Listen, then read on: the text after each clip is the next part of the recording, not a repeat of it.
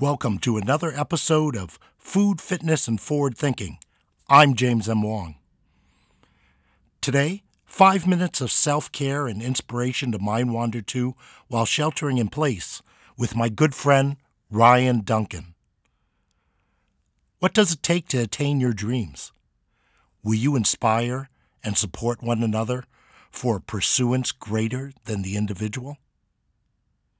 Hi there, my name's Ryan Duncan. I'll be reading a couple excerpts from one of my favorite books, a book that I love to return to, especially when I can feel that I need a little realignment in my perspective.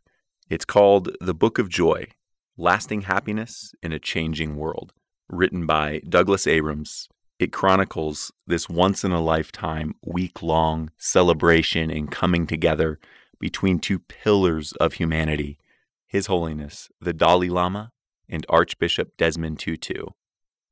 Frustration and anger, a prayer. During the days of apartheid, the Archbishop would pray daily for the government officials who were maintaining the oppressive system. He prayed for them to transform their hearts and to transform the racist system that they created. But he also prayed sincerely for their well-being. It helped him to love them rather than hate them, and ultimately made it possible to work with them to help transition the country to democracy. 1. Close your eyes and turn your attention inward. 2. Think of the person who is upsetting you and say a prayer for them. Pray for their joy and happiness. Sincerely wish them well. See them as a child of God deserving of God's love, or as another human being who shares your desire to be happy and avoid suffering. 3.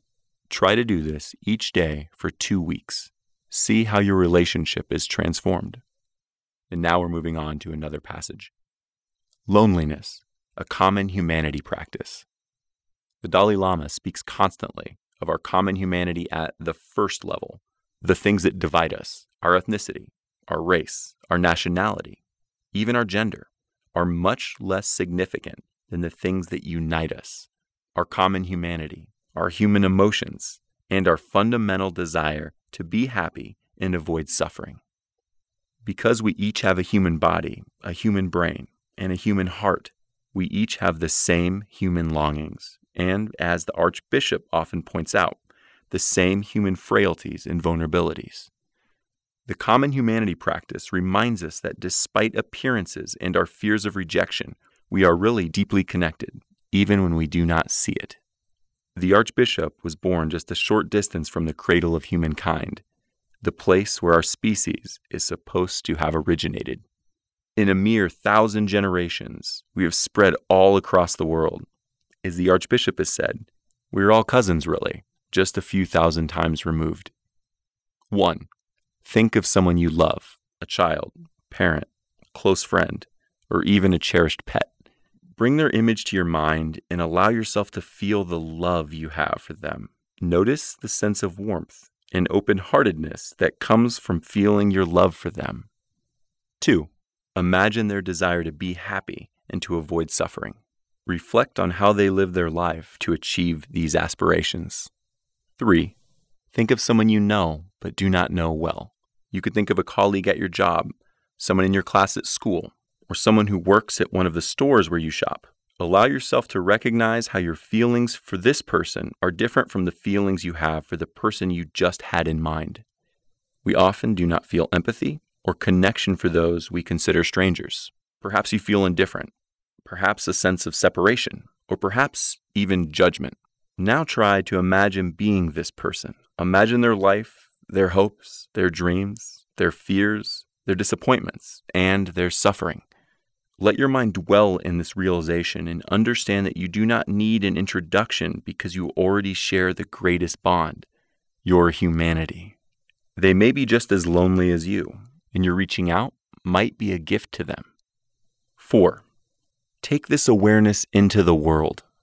Start living from this newfound connection by opening your heart to those around you. You can start by smiling, or acknowledging the other person by looking at them warmly and nodding your head. Different cultures have different ways of acknowledging others, but find what is appropriate in your situation and begin greeting your human family. Do not get discouraged if some are suffering from their own loneliness and isolation and do not acknowledge you. You can have empathy from your own feelings of loneliness. Greet the world with a greater trust, kindness, and compassion, and the world will greet you with greater trust, kindness, and compassion. When you smile at the world does tend to smile back. Well, thank you for listening. I hope you'll find some personal value from it. If you didn't, please don't hold that against the book. I clearly didn't do it enough justice then. I assure you, it's worth the read. And it couldn't be any more fitting and necessary in this current historical moment we're all experiencing. The Book of Joy, Lasting Happiness in a Changing World.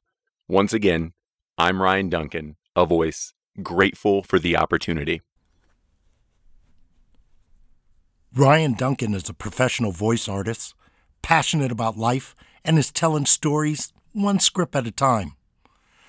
Hey, everybody has a story. He'd be grateful to tell yours. Connect with him and start reading the Book of Joy with the links below.